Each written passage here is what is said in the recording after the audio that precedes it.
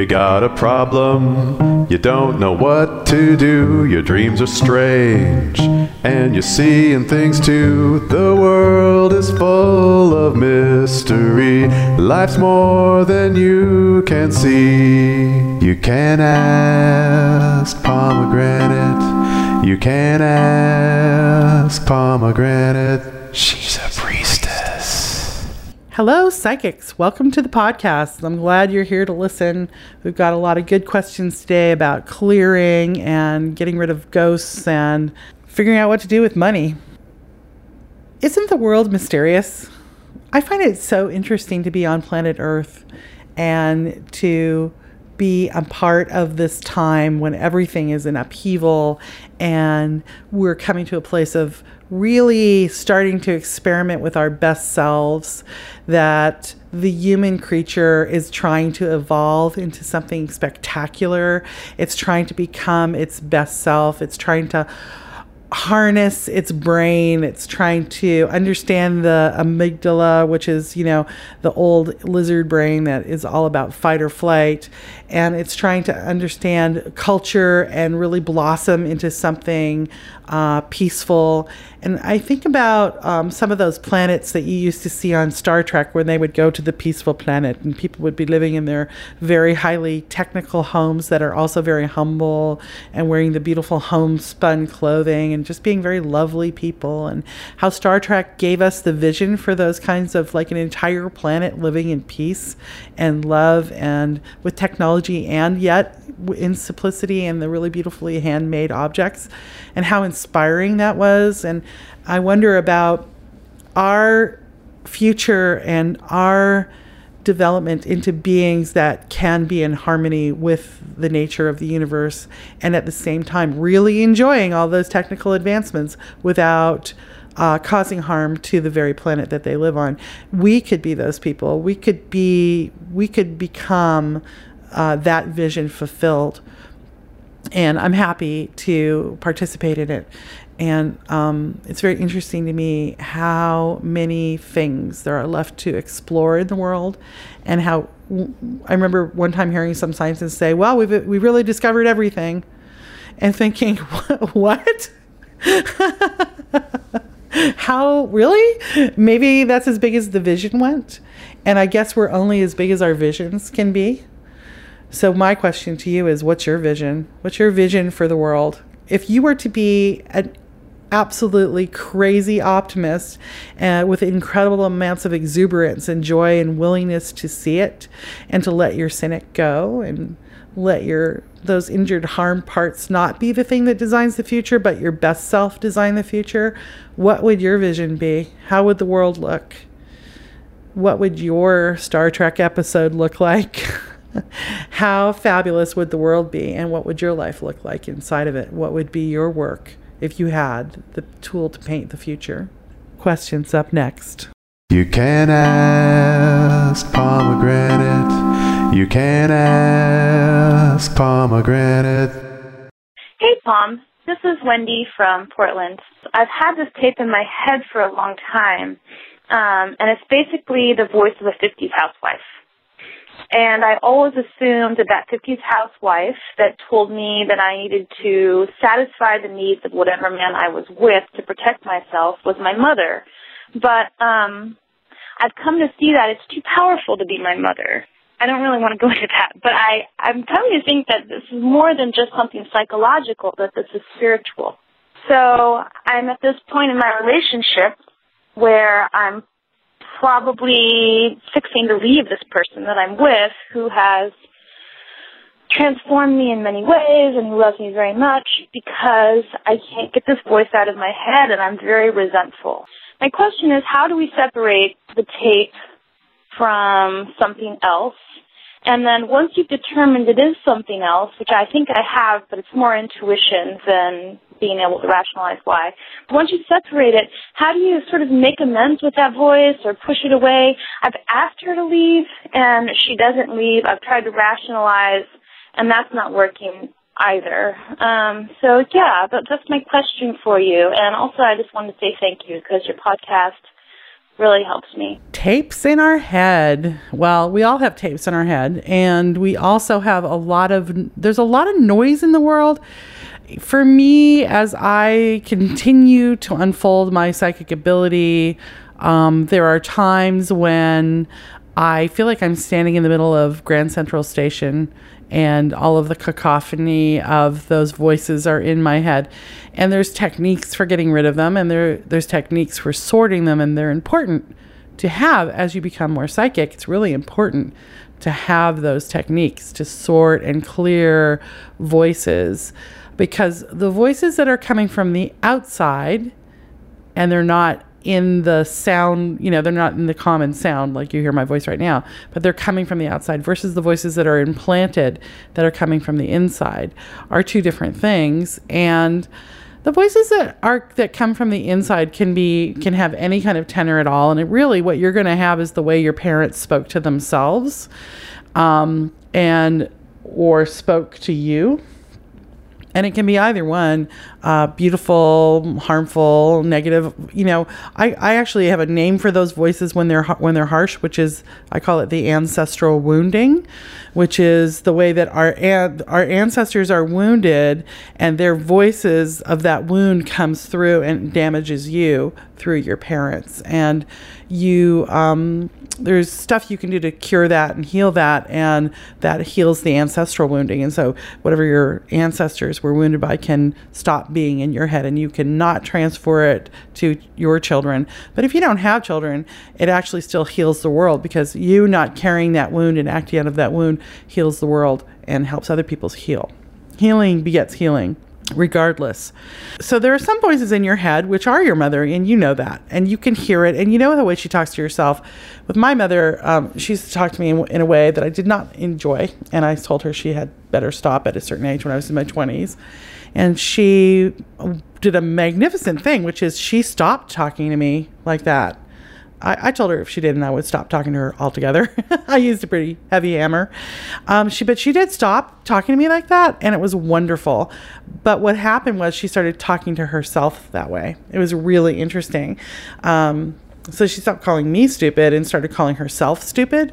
And I would have to say to her, stop talking to my mother that way, because I don't like anybody talking about my mother that way, So that's one set of things. And there's cognitive therapy to do that. There's getting rid of those. In the psychology world, we call them automatic negative messages, ants, or automatic negative something with the T. But anyway, you get the idea.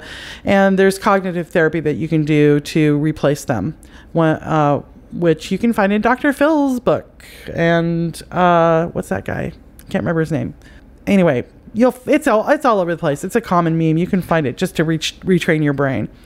That's not what you have. You don't have an automatic negative thought. That's an ant, automatic negative thought. You don't have that. Voice is not an automatic negative thought. That voice sounds like it's coming from the outside to me. And I think you caught a ghost.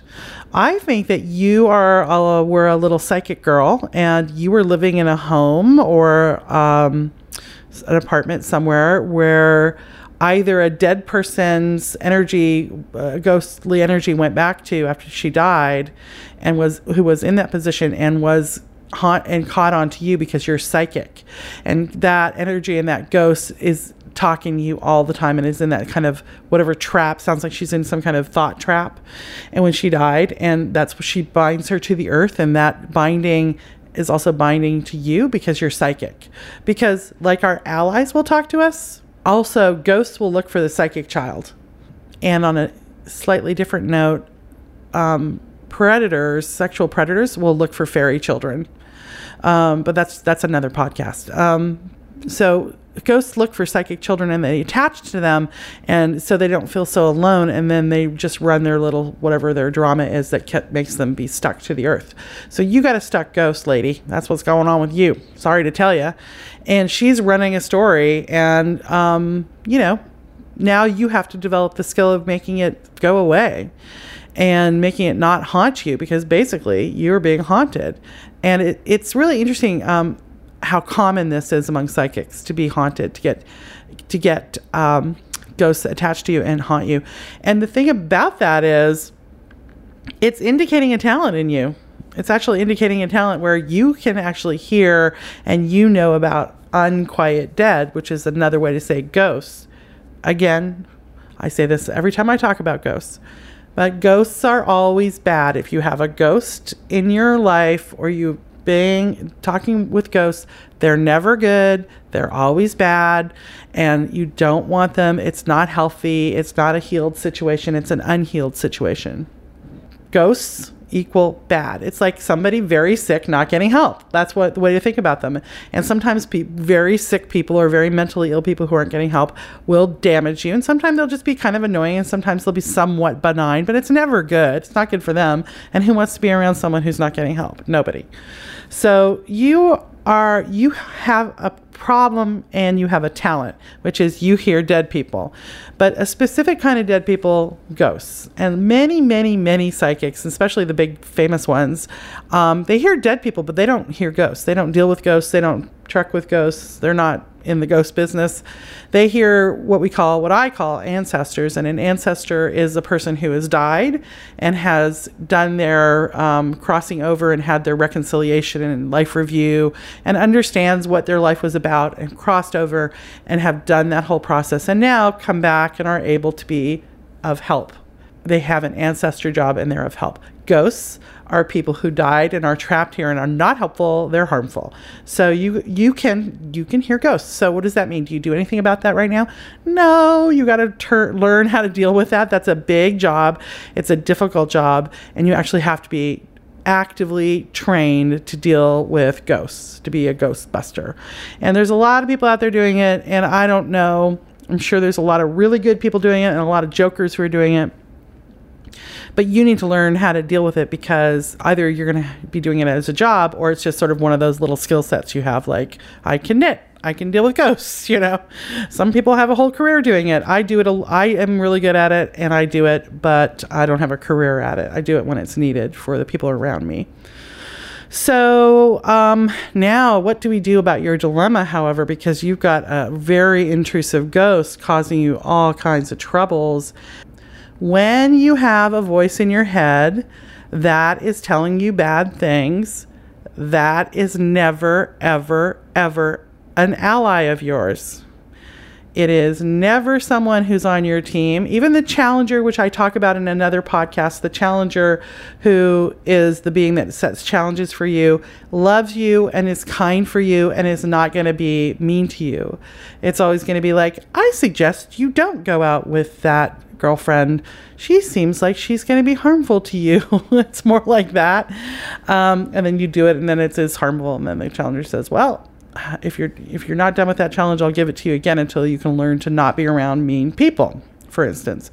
So when you hear a voice, people, in your head, and this is the takeaway from this part of this question, and it's mean or harmful or tells you to do harmful things or self-hurt or puts you down or causes you any kind of negativity whatsoever, ever, that is not your ally. That is not your friend. It is either just the ancestral wounding coming through, or it's a ghost or a demon or some other weird thing. Now, a demon is a simple thing. I don't know if I've ever explained demons, but I'll give you a quick thing about a demon from my point of view. I'm Catholic, so I use the word demon. It's kind of too powerful, really, for what an actual demon is.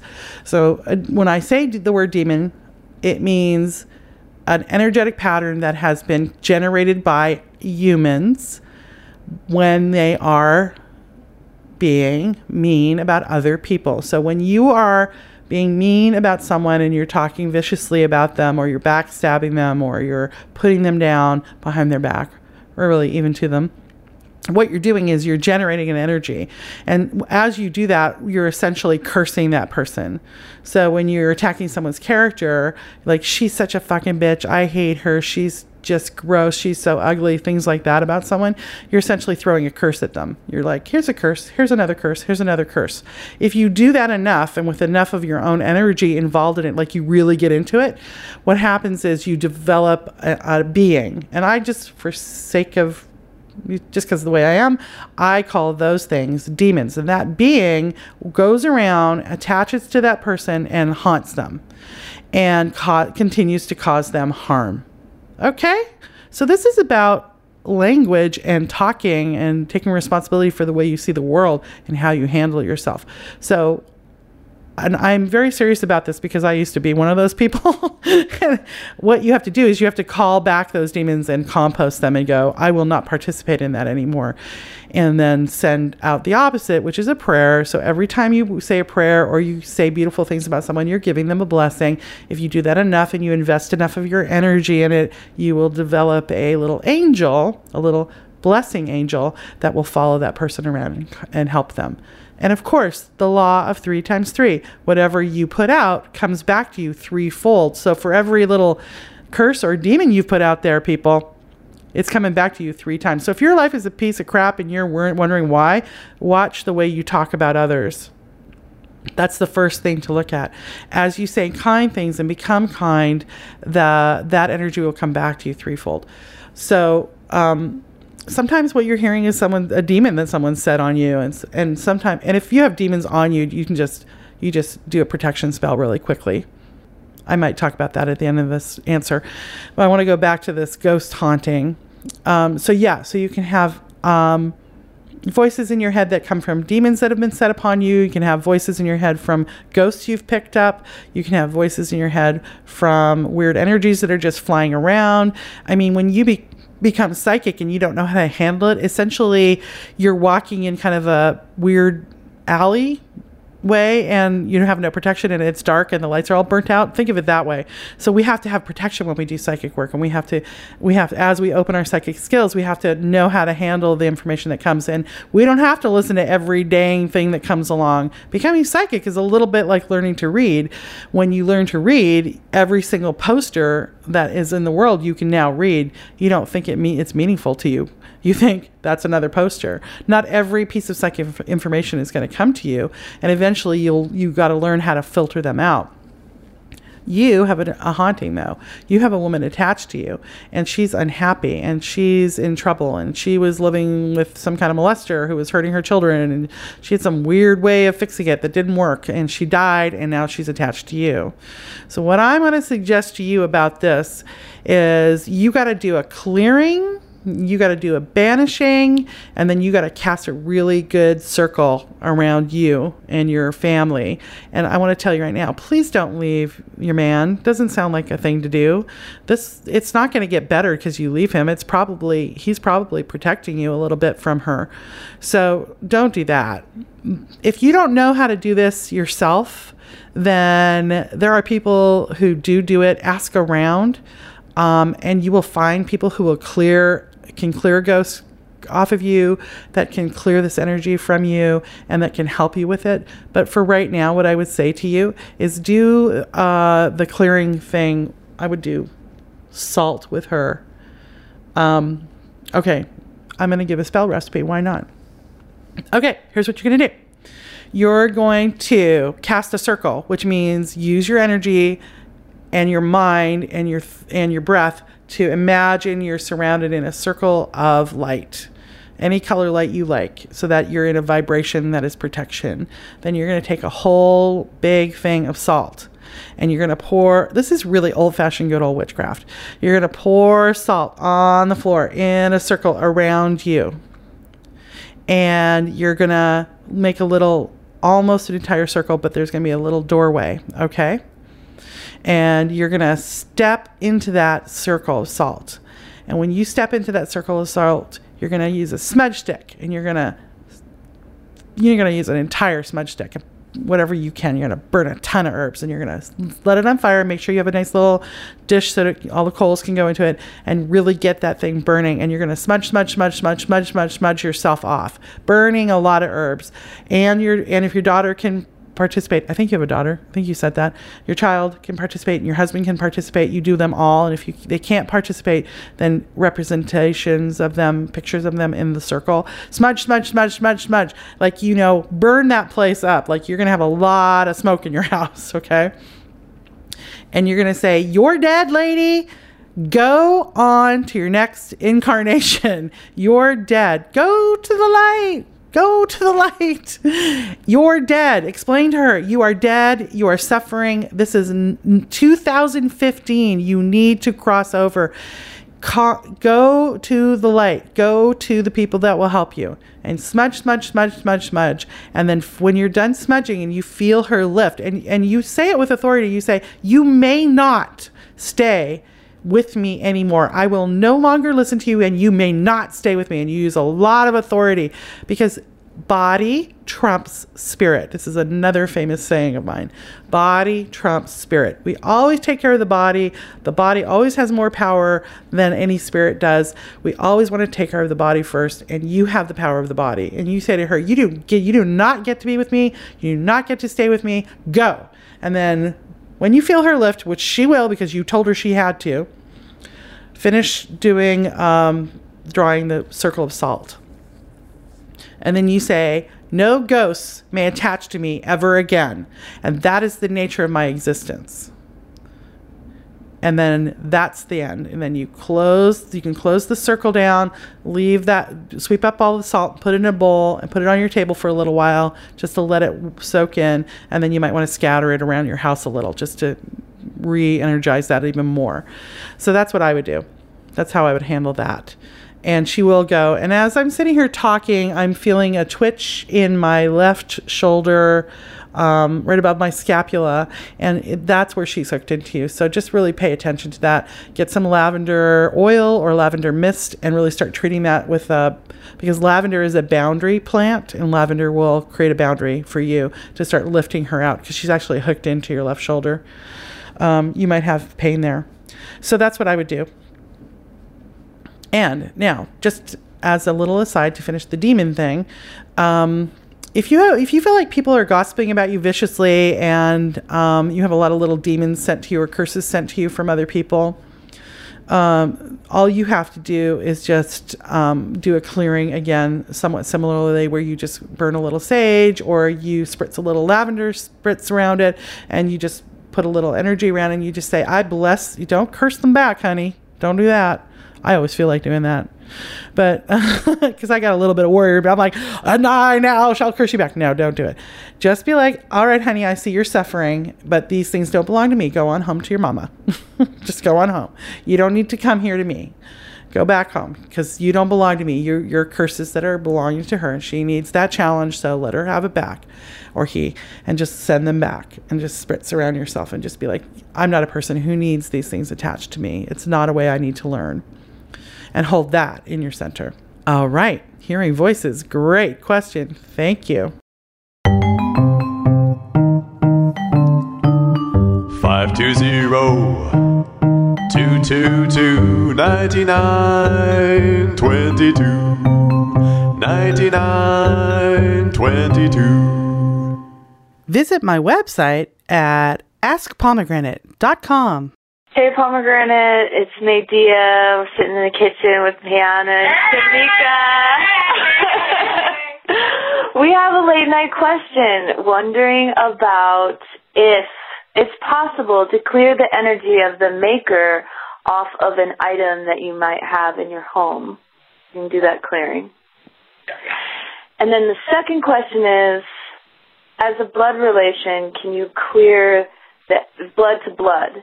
You clear the energy from each other if the maker is blood related to you? Or would you have to hand that over to a friend and have them do that work? Yeah. Okay. So that's what we're wondering, and I hope you get to this question. Love you. Thank you. Hey, it's Nadia again. We got another one for you. All right, so here it is. How do you clear money that's in data in the bank system? How would you work with money, clearing the energy off of it that's in the system? And how would you, what's up with doing a money spell in data? And how is that possible? What would you do personally about that?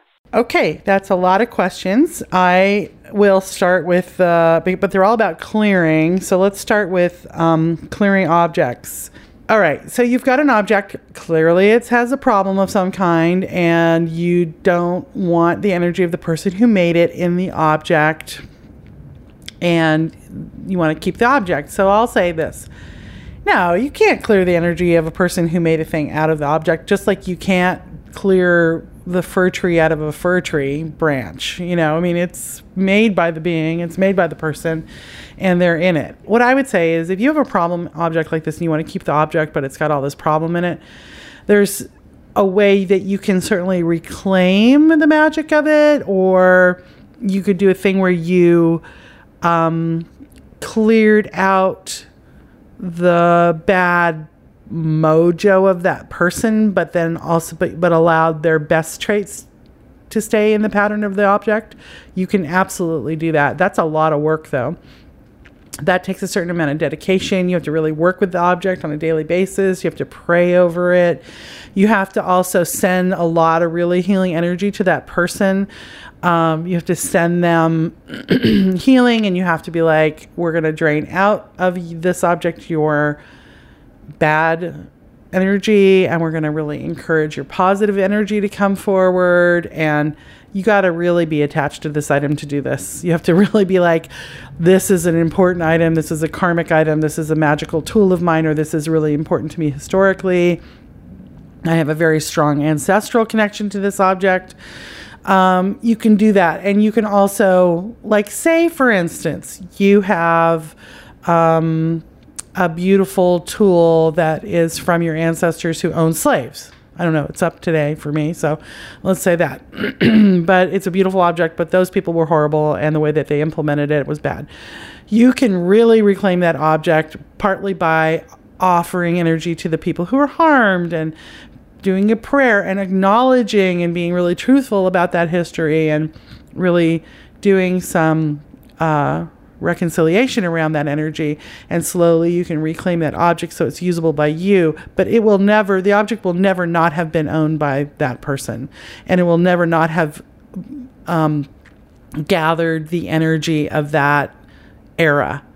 So but you have to be like acknowledging of it. So Maya Angelou talks about this. She talks about how she never allowed people in her house were racists or were mean or cruel, because she talks about, in her beautiful voice, she would talk about how it goes into the pillows. The energy of that goes into the curtains. It goes into you. It goes into the drapes. It goes into the table, and you don't want that energy in there. So you have to be careful about what you allow to influence you and influence your home, because your life absorbs that vibration.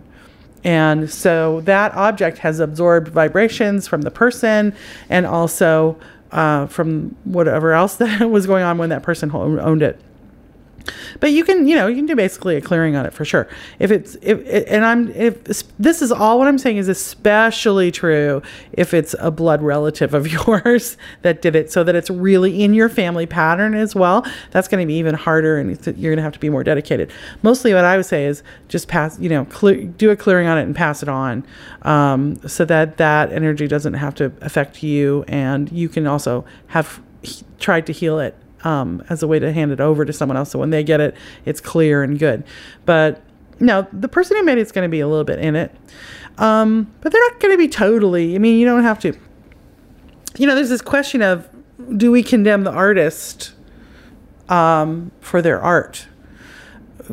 Can you separate the art from the artist? And I guess this is a little contradictory, but I actually think you can and should separate the artist out from the art. I think a lot of, for instance, currently Bill Cosby is being accused of a lot of heinous crimes of rape, and yet he has this body of work which is very uplifting and good and noble. Although I've watched some of those episodes when they were out, and I was like, what the hell is this guy talking about? This seems kind of idiotic, and did not agree with him. But it was very uplifting nonetheless for America and for race relationships and for Black people in America. So I'm like, let's not condemn his show, even though he, as a human being, he's an actor, right? So he was acting, and who he actually is somebody completely different. Yes, we condemn him for his horrible behavior, but do we condemn his work? do we condemn Picasso because he was a misogynist nutcase for his paintings? You know, we got to be able at some point to just take what they put into it. So if the work works for you, if what they put into the work is beautiful, it doesn't necessarily mean that it's contaminated with the foibles of the humans. Humans are complex, as one of my teachers tells me, and we don't want to be puritanical or fundamentalist about things. Everybody does mean things. Everybody screws up. It doesn't mean you should eschew every object that somebody has done because they've also done terrible things, because we all do to some degree or other. There is no perfect object made by the perfect person. So there's a limit to this, is what I'm trying to get to, rather than being contradictory. I want you to know there's a limit to this. But like, you know, if you have a thing that you have the belt that your dad, spanked you with, and you want to clear it, don't just compost it, get rid of it. That's no good. It's not worth your while, I did have a friend who did a piece that was Jewish and had been given an object that had swastikas all over it. The object was made before the Nazis came to power, so the object itself was not contaminated, but she had to do a work with it because she was Jewish, and the swastikas and so on. And there's a way to reclaim that object and hold it in beauty, even though it's covered in a symbol that then later got co-opted for evil. We don't like things getting co-opted for evil. It's too bad about the swastika, but it is gone. We can't use it. It's been co-opted by evil. So that's generally that. So for objects from a family, you probably can't really do much for objects of your own. There's a way to reconcile it for yourself. Clearing money that is in the bank that's not a physical dollar in your hand, there should be no difference. You probably have a printout of a piece of paper that records the money, like a receipt or something.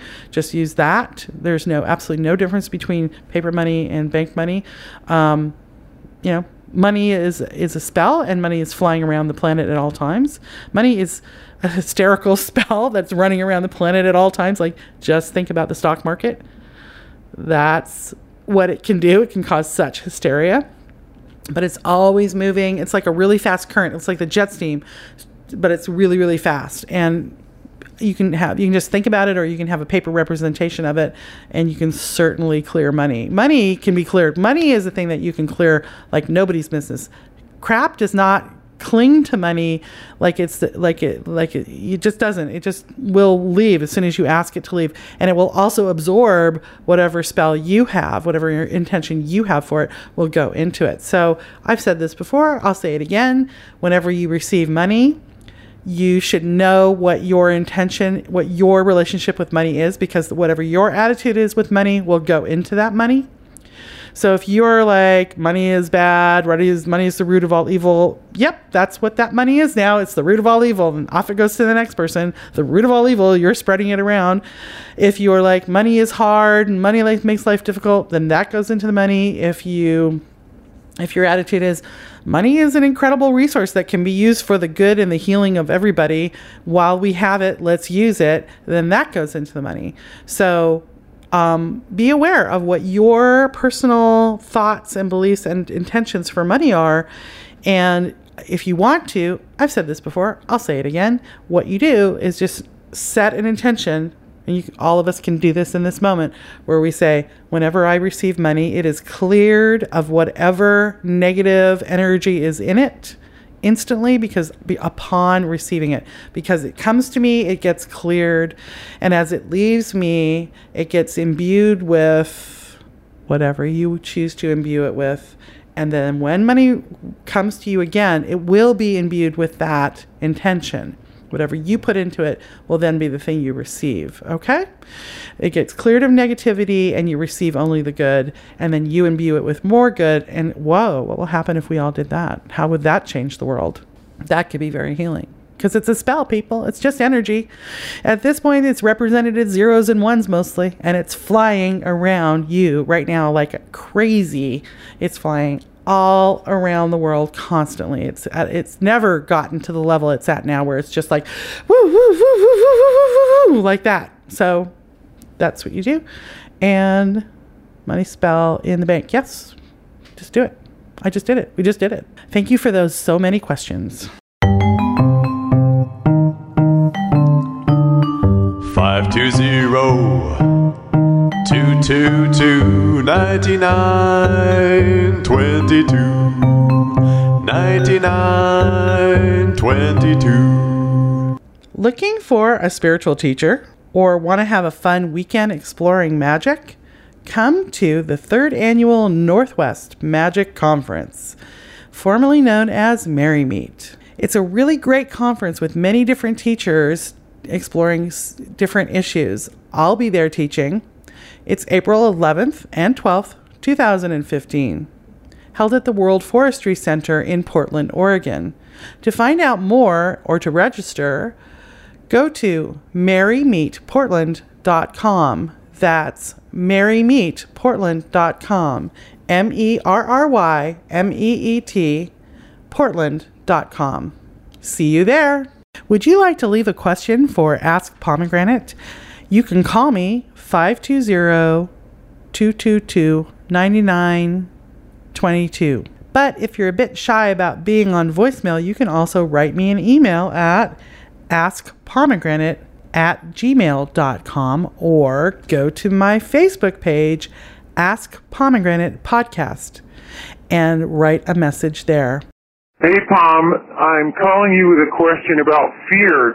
I'm familiar with some of the things that you've talked about, emotions giving us information, like sadness tells us something we need to accept, and anger tells us we need to have a boundary. But what is fear? What is the message of fear magically? Thanks so much. Bye. Fear. Oh, that's a hard one, isn't it? It's hard for all of us to live in these little animal bodies, and our animal bodies really are very emotional. This is a water planet, and the water is your emotions and your psychic awareness, and that's what it represents and holds. And we're in big sacks of water walking around. And so we are basically a giant bag of emotions. And fear is a really strong experience. It's very strong to be in fear. And as animals, I mean, I don't know about you, and I cultivate and meditate and get myself very calm, but I still experience fear on a regular basis throughout the day. You know, I mean, if you drop something, and these are responses, you know, your body responds. It's not, you don't, you know, it's a reflex. You don't think, now I think I will be afraid of this. If we did, we would never have our feelings. We react with emotions, and one person said to me, I'm in charge of my anger. I'm in charge of my fear. And I said, really? And then I screamed at them really loud. This was in a session. Can you believe I did that? I screamed at them really loud, and they went, ah, and they got really mad at me. And I said, so are you in charge of that? You're not in charge of it. You have it as a response. What you're in charge of is what you do once you feel angry, once you feel afraid. That's what you're in charge of. But you're not in charge of feeling afraid. And also, we're wired. You come in with different emotional wiring. Some people are more high strung than others. Some people are more fearful than others because of their actual genetic makeup. I mean, you can see it in puppy dogs. Different cats are more skittish. You have scaredy cats and calm cats. That's all there is to it. So you're going to be wired a certain way. You're going to have a programming from your childhood about what emotions are allowed. We all come from childhoods where you're allowed to be angry. In my childhood, you were allowed to be angry. You weren't allowed to be afraid. You were allowed to be happy. You weren't allowed to be sad. So, you know, I cover up my fear with anger. So I know I'm afraid because I'm feeling angry. So we get into complexities.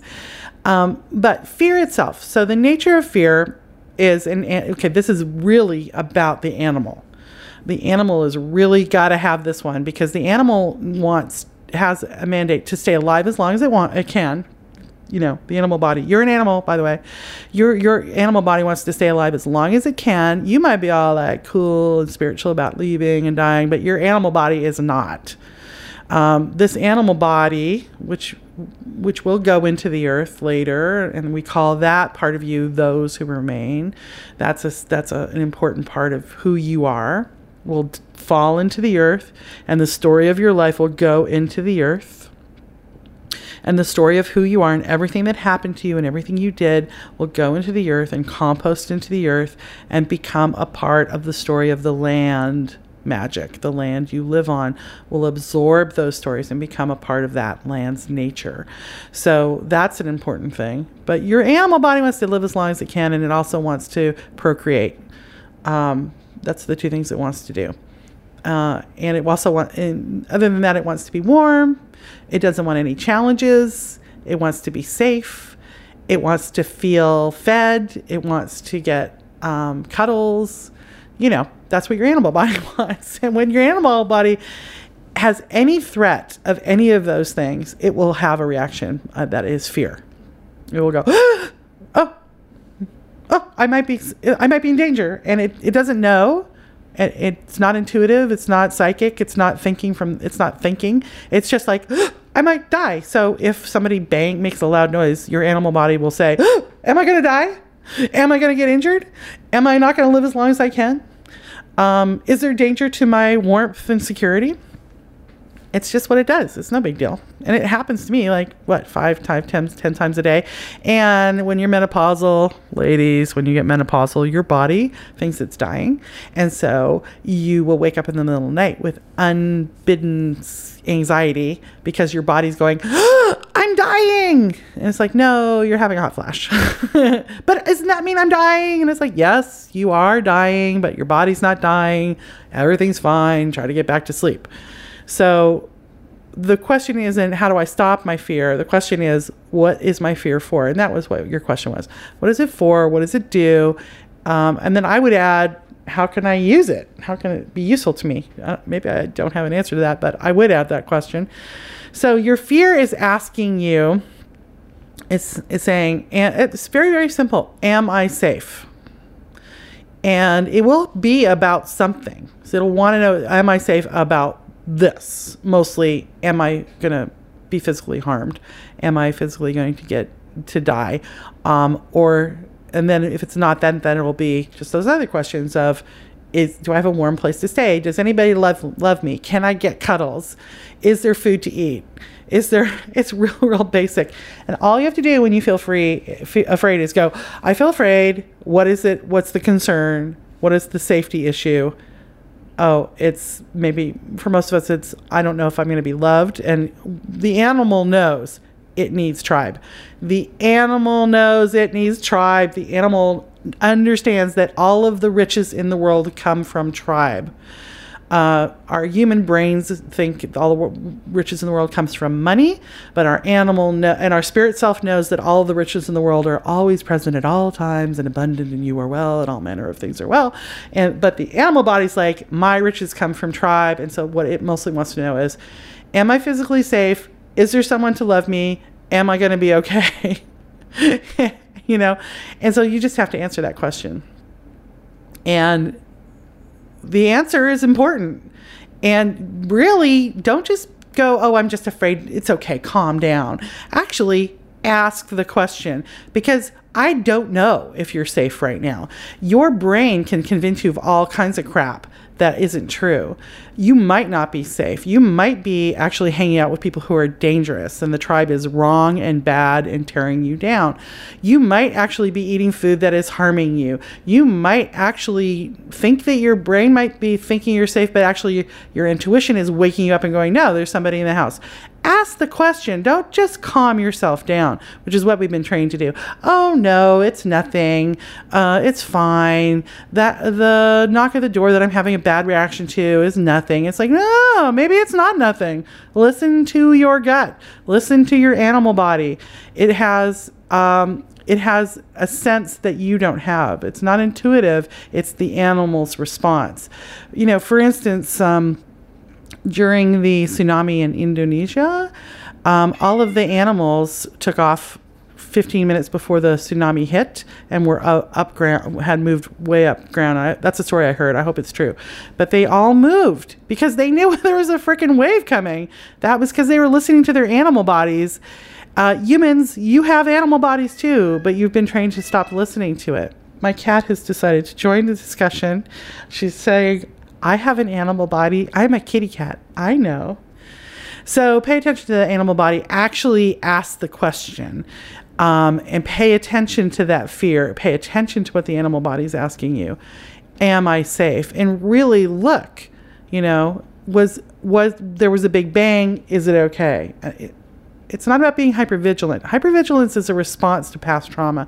It's about just really honoring that fear and giving it a voice and checking it out and getting back into a right relationship with that fear. That's what's important. But it's just asking, am I safe? That's the short answer to your question is am I safe? Am I safe? And you might not be, and you might be.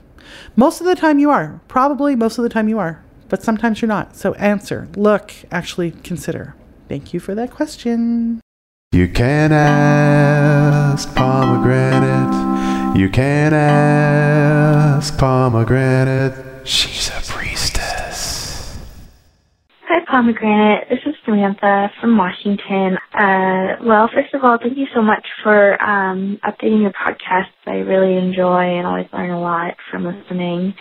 So my question to you is, what are your ideas and experiences or things you might share with us about forgiveness within families, particularly children coming to terms with trying to seek some kind of forgiving feelings towards parents who really did neglect emotionally and psychologically, in whatever ways really let their children down, perhaps even abused them. And I'm talking as a child who later on in life is coming to terms with respecting parents as peers, but really trying to have difficult conversations with them about more and better emotional boundaries and more accountability talks about how they did not do the best they could as parents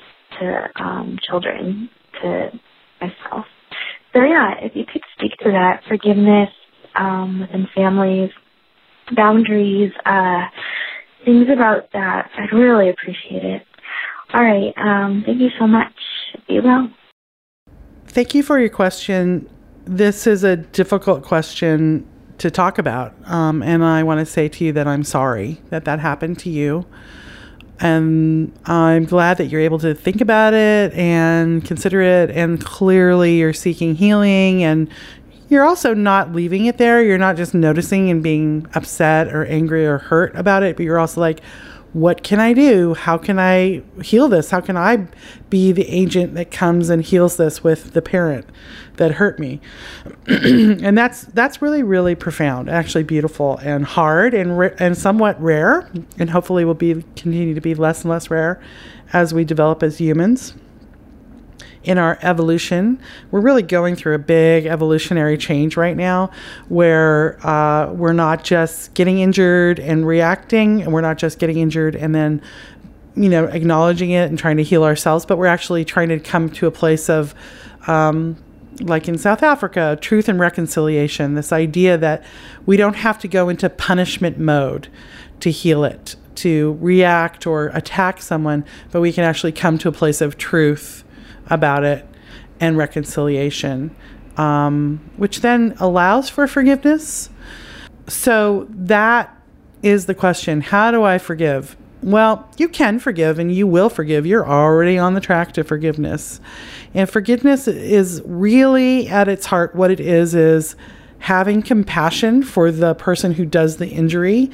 And it's important to know that every human on the planet is acting or reacting out of some kind of whatever their experience was, and people who are doing harm are usually reacting out of their own harm.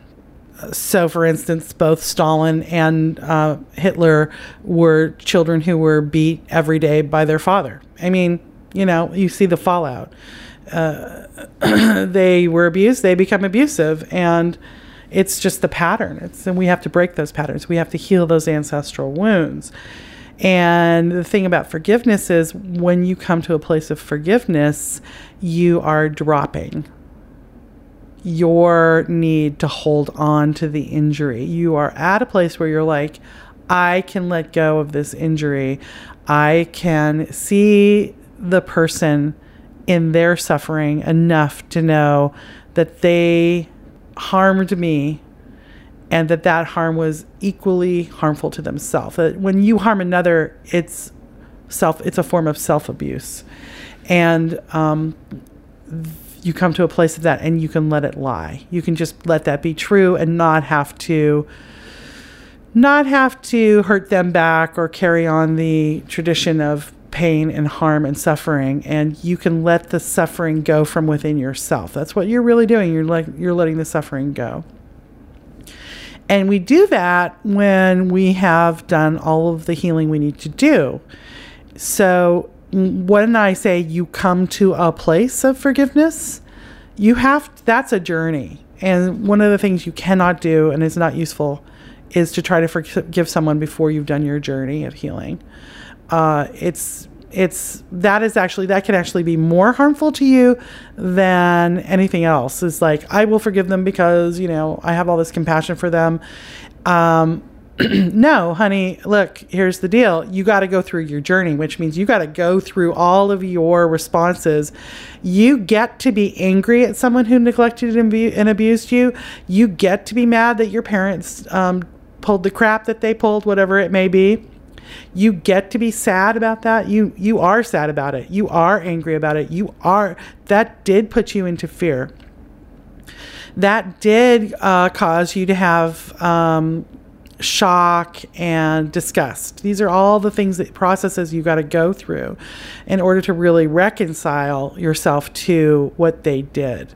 And if you have grown up to not be like that, then that's partly because you're in a different environment than them, because you made different choices than them, and maybe something they did too to help you become different from them. So we don't know. It's very complex, but you got to go through your journey. So don't forgive before you get to forgiveness. And when you come to forgiveness, it's just so easy. You just come to a place where you're like, I forgive you. I see, I understand that you were wounded and you transfer that wounding on, that you didn't have a life skill that you could not, so therefore you could not give me that life skill. So what I can do is get that life skill myself. So if you were neglected, it's very possible that your parent was neglected and they just didn't have the life skill.